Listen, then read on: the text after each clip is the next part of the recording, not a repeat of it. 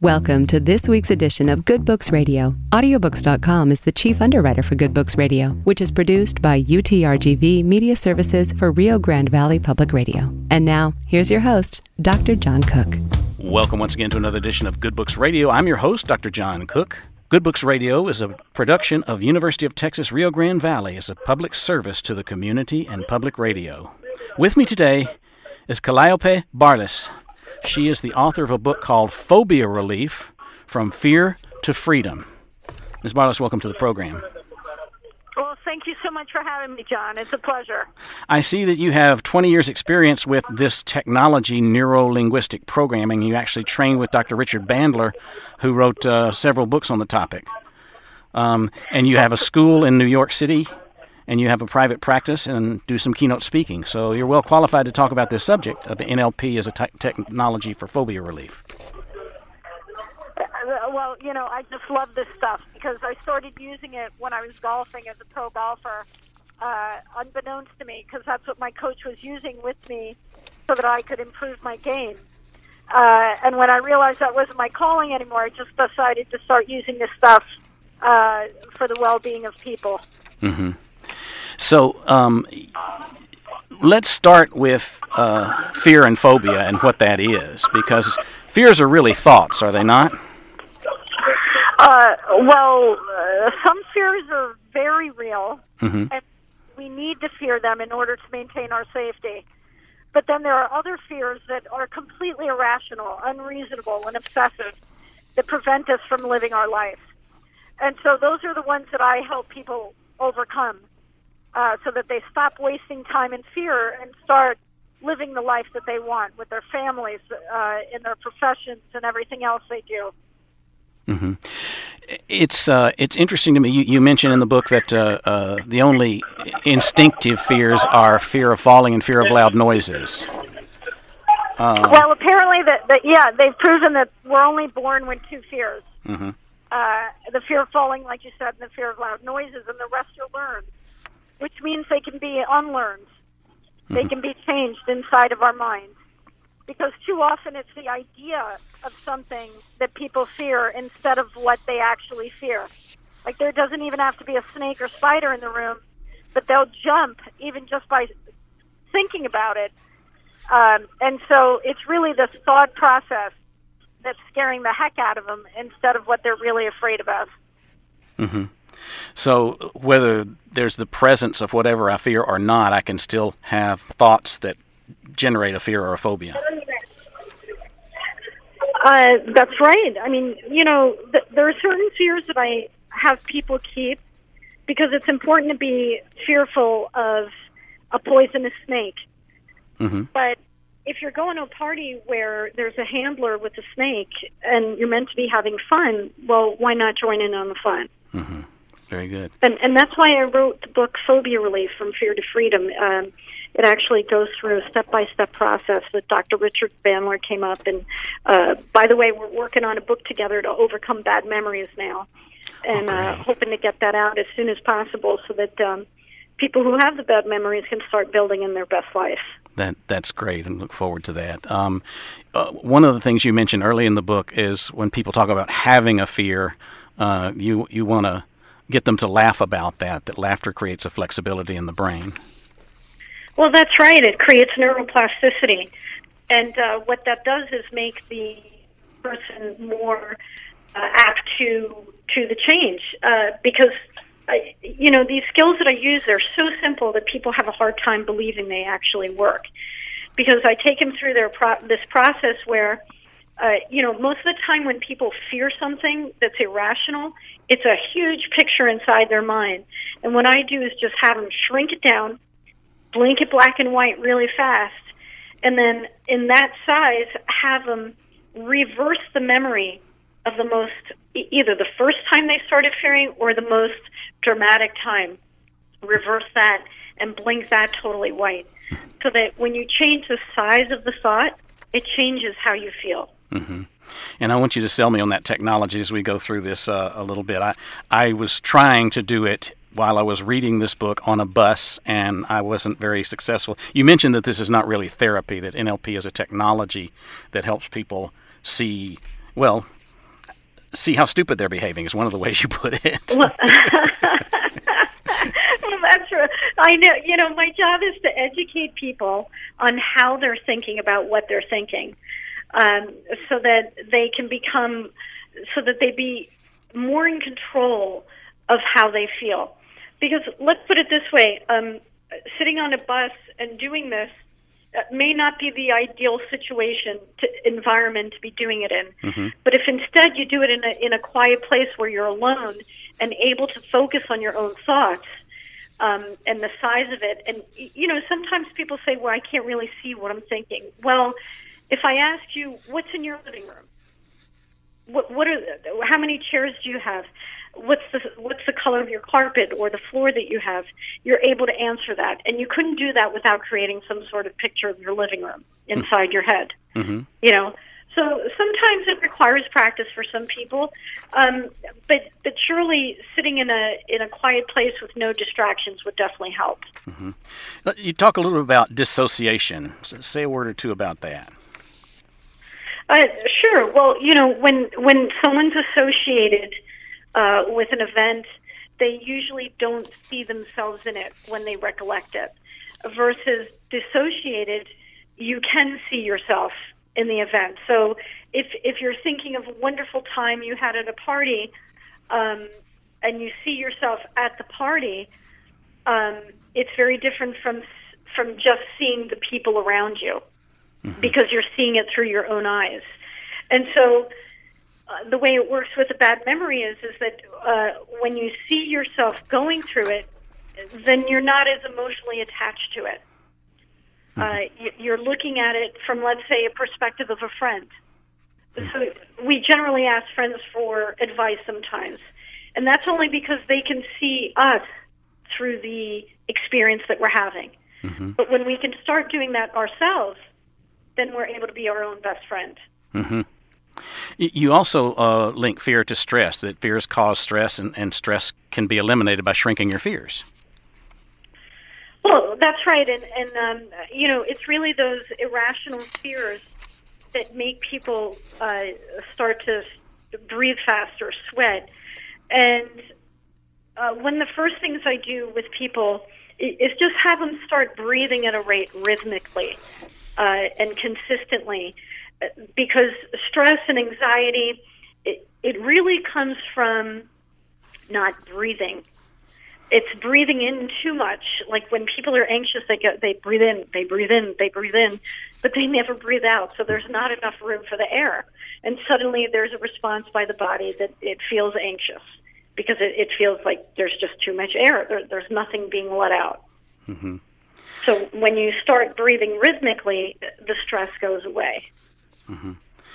Another mention in the book that really hit home for me is, I'm at an age where I have medical evaluations periodically because it's just good to keep up. And my evaluations turn out pretty good, but I sometimes have a symptom of, oh my gosh, am I getting that disease?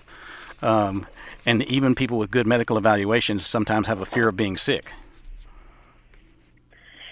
Right. And, fortunately, it's a good idea to go to the doctor and get checked up just to make sure that you're maintaining your health. So in some aspect, that fear is a good thing because it motivates you to keep an eye on your own health.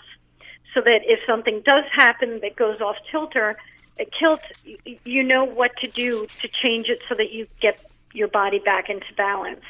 But when people start, imagining the worst, it's not the most comfortable place to be. If there's really nothing going on, medicine has proved that nothing is going on, your results come back fine, well then why not, instead of worrying about it, why not start creating more pictures inside of your mind of staying that way, mm-hmm. so that you can then, give your body, aim your body in a direction where it will maintain its health. Mm-hmm. Very good. Okay, as we get into this technology, the first thing you talk about is getting clear about your purpose in life, your passion, what you're living for. That's right. And, I find that sometimes, people just make up a fear because they just can't deal with life. It just becomes too much. And sometimes life can be very challenging, I agree. But I haven't met a single person who never had a problem. And by very definition of a problem, every problem has a solution. Okay, that's the definition of it in the dictionary. And if you consider that and know that you can start living your life instead of wasting time in fear and start enjoying, being a better spouse, being a cooler parent, being a more motivated worker, that the more you train your brain to feel pleasure in life, the more it will seek the pleasure instead of the fear. Mm-hmm. There's something in here that I've heard in other places, and that is that some people say they fear failure, but rather fear of success is more likely. Right. Well, John, I think that it's been said that our brain, Virginia Satir once said that our brain is designed to keep things familiar. And people are just out of practice in feeling really good most of the time. Because let's put it this way, most things that people worry about never come true, right? And when you put yourself in a position where you start looking for the good stuff instead of what can go wrong, so that instead of looking for what doesn't go right, you can start looking for what can go in the right direction for you, then feeling good will become normal. And I saw this in golf, that when people shot a great shot and keep doing it consistently, suddenly feeling so good becomes scary. But to heck with it, just enjoy whatever does go right. And the more you do, the more you want to have stuff be more successful in your life. Mm-hmm. I want to go through some of the exercises at least, and you have a 13-step exercise for choosing your purpose. Talk about how that works. Choosing your purpose. The exercises I pull is to have them aim their brain so that they can actually see for themselves what has happened in the future. Similarly to a GPS. With a GPS, you put in an address. And once you put in the address, the GPS will take you there. Mm-hmm. And it knows it got there. Now, if you put in somewhere, it has no idea where to go. And the brain works the same way, that once you start seeing where it is that you want to be, feeling how good you're going to sense yourself once you've gotten it, and hear yourself, because let's face it, very successful people sound very differently from people who are not. And so once people have the capacity to see, hear, and feel themselves, once they have a success in the future, well, the brain starts looking for it to make it happen. And sure, you may not know exactly what to do, but because your brain has a destination, it will look through the world to make it happen. Mm-hmm. And that ties into something in the subsequent chapter about great big pictures of things that are feared can be easily replaced by great big pictures of things you want instead. That's right. One of the things I discovered while I was golfing is that practicing in the right way was the most important thing, because let's face it, a lot of golfers who golf for decades never improve, or sometimes they even get worse. And it's because they're not practicing or playing in a way that promotes their success on the golf course. And what I realized was that with every bad shot that I took, instead of getting upset about it and angry about it or stressed about it, I would replay the shot the way that I wanted it to, shrink down the size of the bad shot, but then magnify a wonderful shot in its place, so that this way, whatever future shot I had, the resources were there instead of me getting upset. Mm-hmm. And so basically it works the same in life.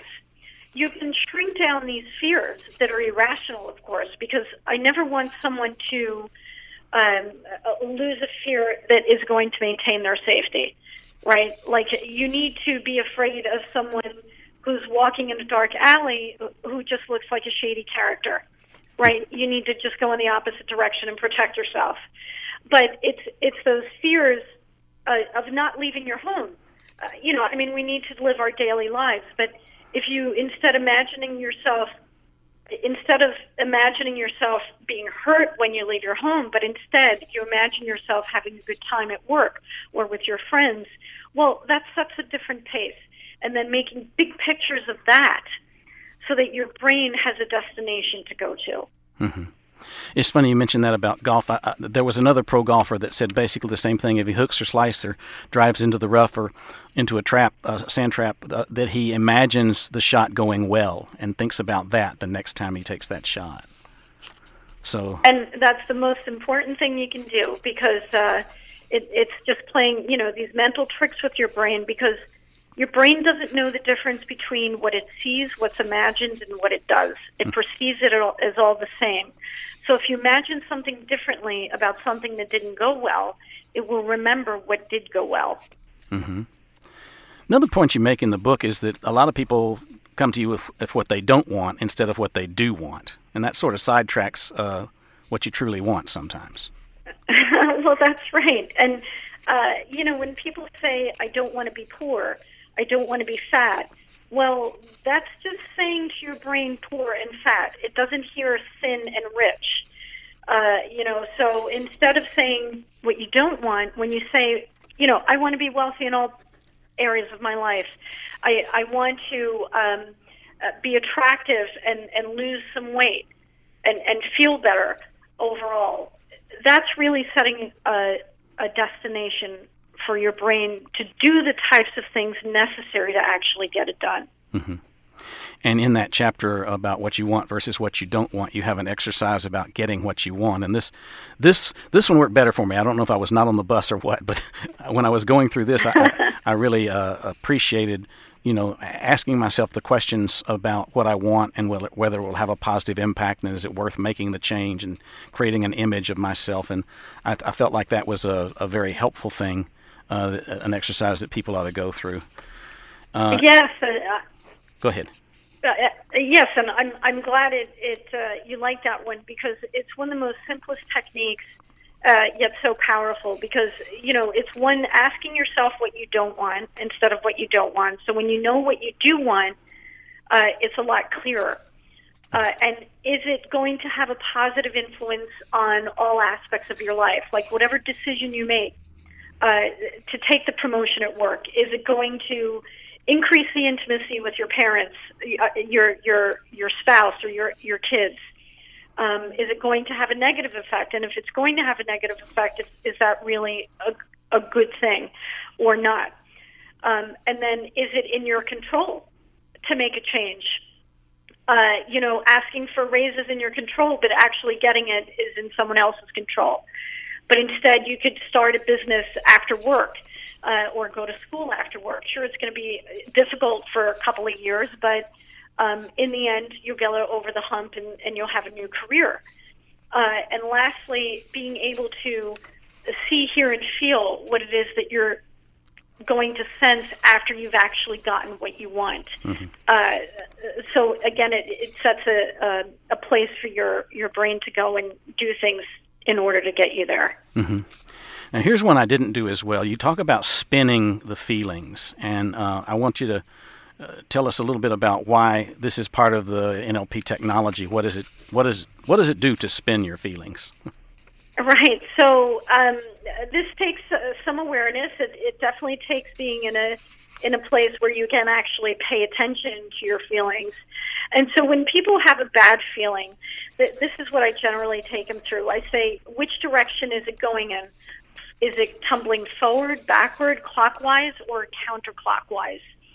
And generally, they can sense the direction, and whatever direction it's in, I have them spin it even faster in that direction, just for a few seconds. And what it does is take them through a threshold point. It actually gets a little worse. But then I have them pause the feeling, slow it down, bring it to a pause, and spin it in the opposite direction.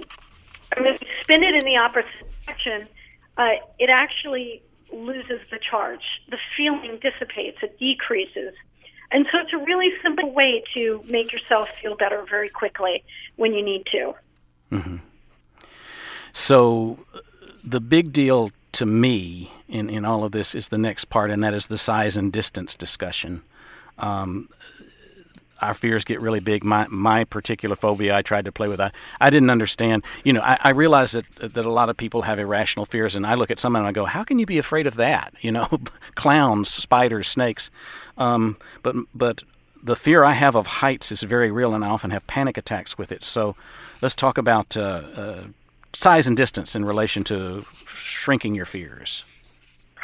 Okay, and I'm going to do that, but then I'd love to address the height thing, because when it comes to size and distance, most of the time when people have an irrational fear, it's huge. It's bigger than life inside their mind, and it's up close, like it's in their face, literally. And so if something was in your face just in real life, you probably wouldn't feel very comfortable. And so people are doing this with the ideas inside their minds. It's up close and huge. And so what I have them do is shrink it down to the size of a penny or a cell phone screen. And what that does is the size of the pictures inside people's minds has a visceral effect. The smaller they are, the less impact they're going to have. The bigger they are and up close, the more of an effect they are. And now, when it comes to heights, let me ask you this, John. Do you have an easy time getting up in the morning? Yes. Okay, that doesn't surprise me, because you can see yourself getting up out of bed very quickly. And so I bet you have a great capacity to visualize things. And so you having a fear of heights doesn't surprise me, because let's put it this way. When you think of the height, do you see yourself staying there calmly or doing something otherwise? It's almost like a panic attack. Like sometimes I can't catch my breath. It happens at the top of tall buildings when I go to look out on a city. It happens in elevated interchanges on where two expressways meet, and you're on the fourth highest, the highest level, 4 levels up. There's sometimes when I think I can't get over a tall bridge without breathing. It's various locations and it's really difficult in those moments. All right. Okay. So I'm just going to mark out one word you used in terms of over the bridge, because most people I know who would drive over a bridge would terrify them too. But what if instead you perceived it as driving across the bridge? Right? Which puts you in a different position on the bridge, right? One is on top, one is along it, right? So if you can start seeing yourself driving across the bridge safely from one end to the other, because that's what they're designed to do, is stay intact. They're very solid structures. They're engineered and they're architected to keep people very safe to go from one place to the other. But it doesn't matter how many times I say that to you. But once you start looking at yourself driving calmly across the bridge, letting everybody else do what they need to do on the bridge, but you driving safely and feeling comfortable, maybe even turning on some relaxing music so that you start even breathing rhythmically to let's say, some nice country music or some classical music where the rhythm is very consistent and maintains a nice rhythmic breathing, believe it or not. And then additionally, with the height, let me ask you this. How do you know when to be afraid? It comes and goes, like you mentioned, with most fears. There are times when I'm just fine, and there's other times when for instance, I took my parents to a lighthouse so that we could look out on the beach near where I live, and I couldn't look. Right. So, well, let's put it this way. At what point did you know not to look? Like, what went through your head? I'm not sure. I think it always comes with breath. I think when I have the fear, the first thing that happens is that I have trouble breathing out. You mentioned that in the book too.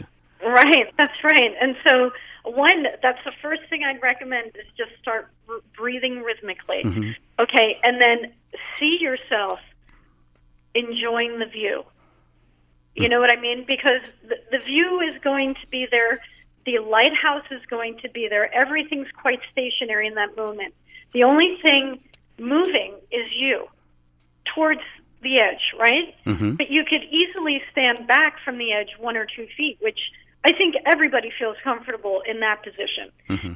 Just standing a foot or two from the edge, knowing you're safe, feeling calm, breathing in, taking in the beautiful scenery, enjoying it with the people you're with. Mm-hmm. You know, even taking a moment to imagine yourself before you even get there, to put yourself in the right state of mind, the state of consciousness, to put you in the right consciousness while you're there. Mm-hmm.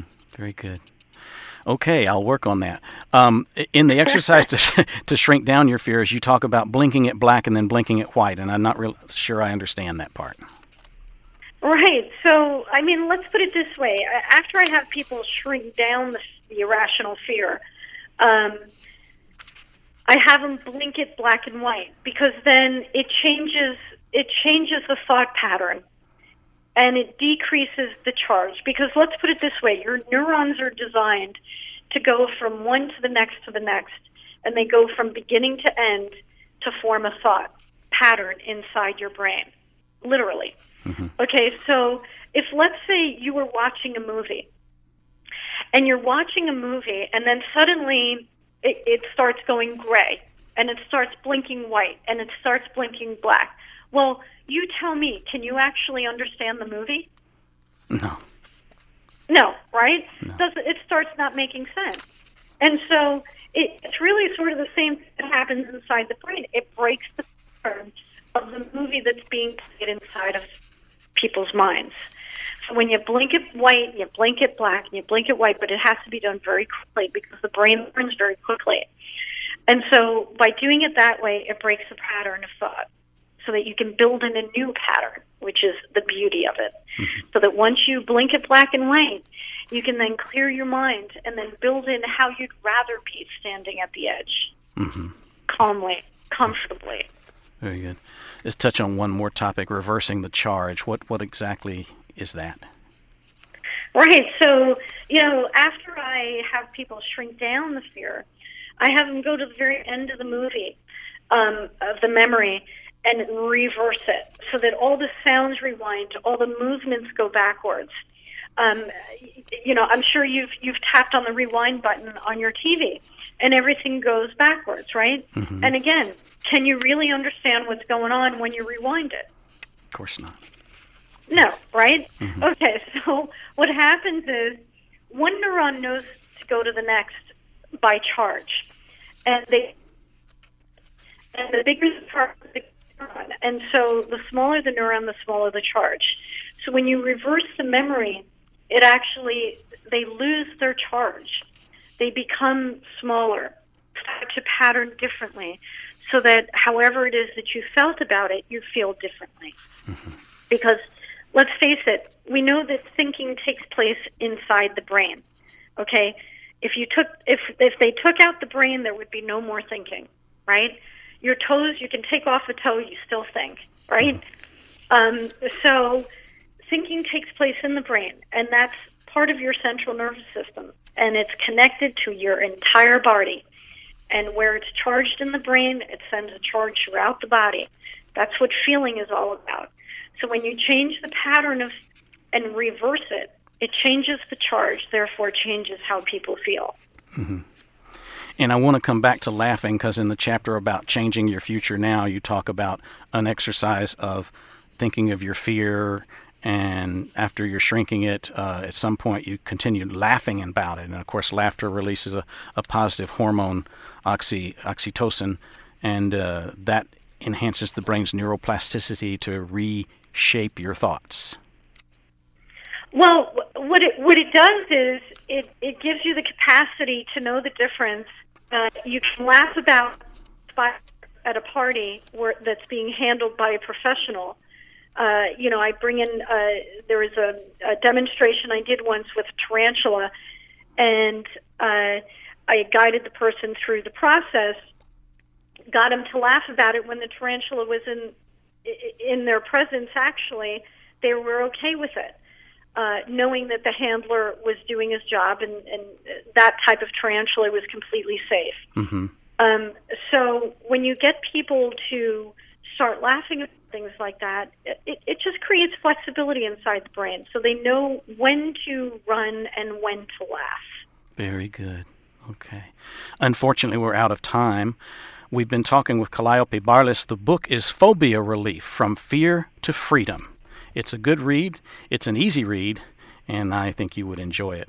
I'm your host, Dr. John Cook. If you don't hear our regularly scheduled broadcast on your public radio station, I remind you that we can also be caught up with on YouTube at Good Books Radio, Strong and Cook.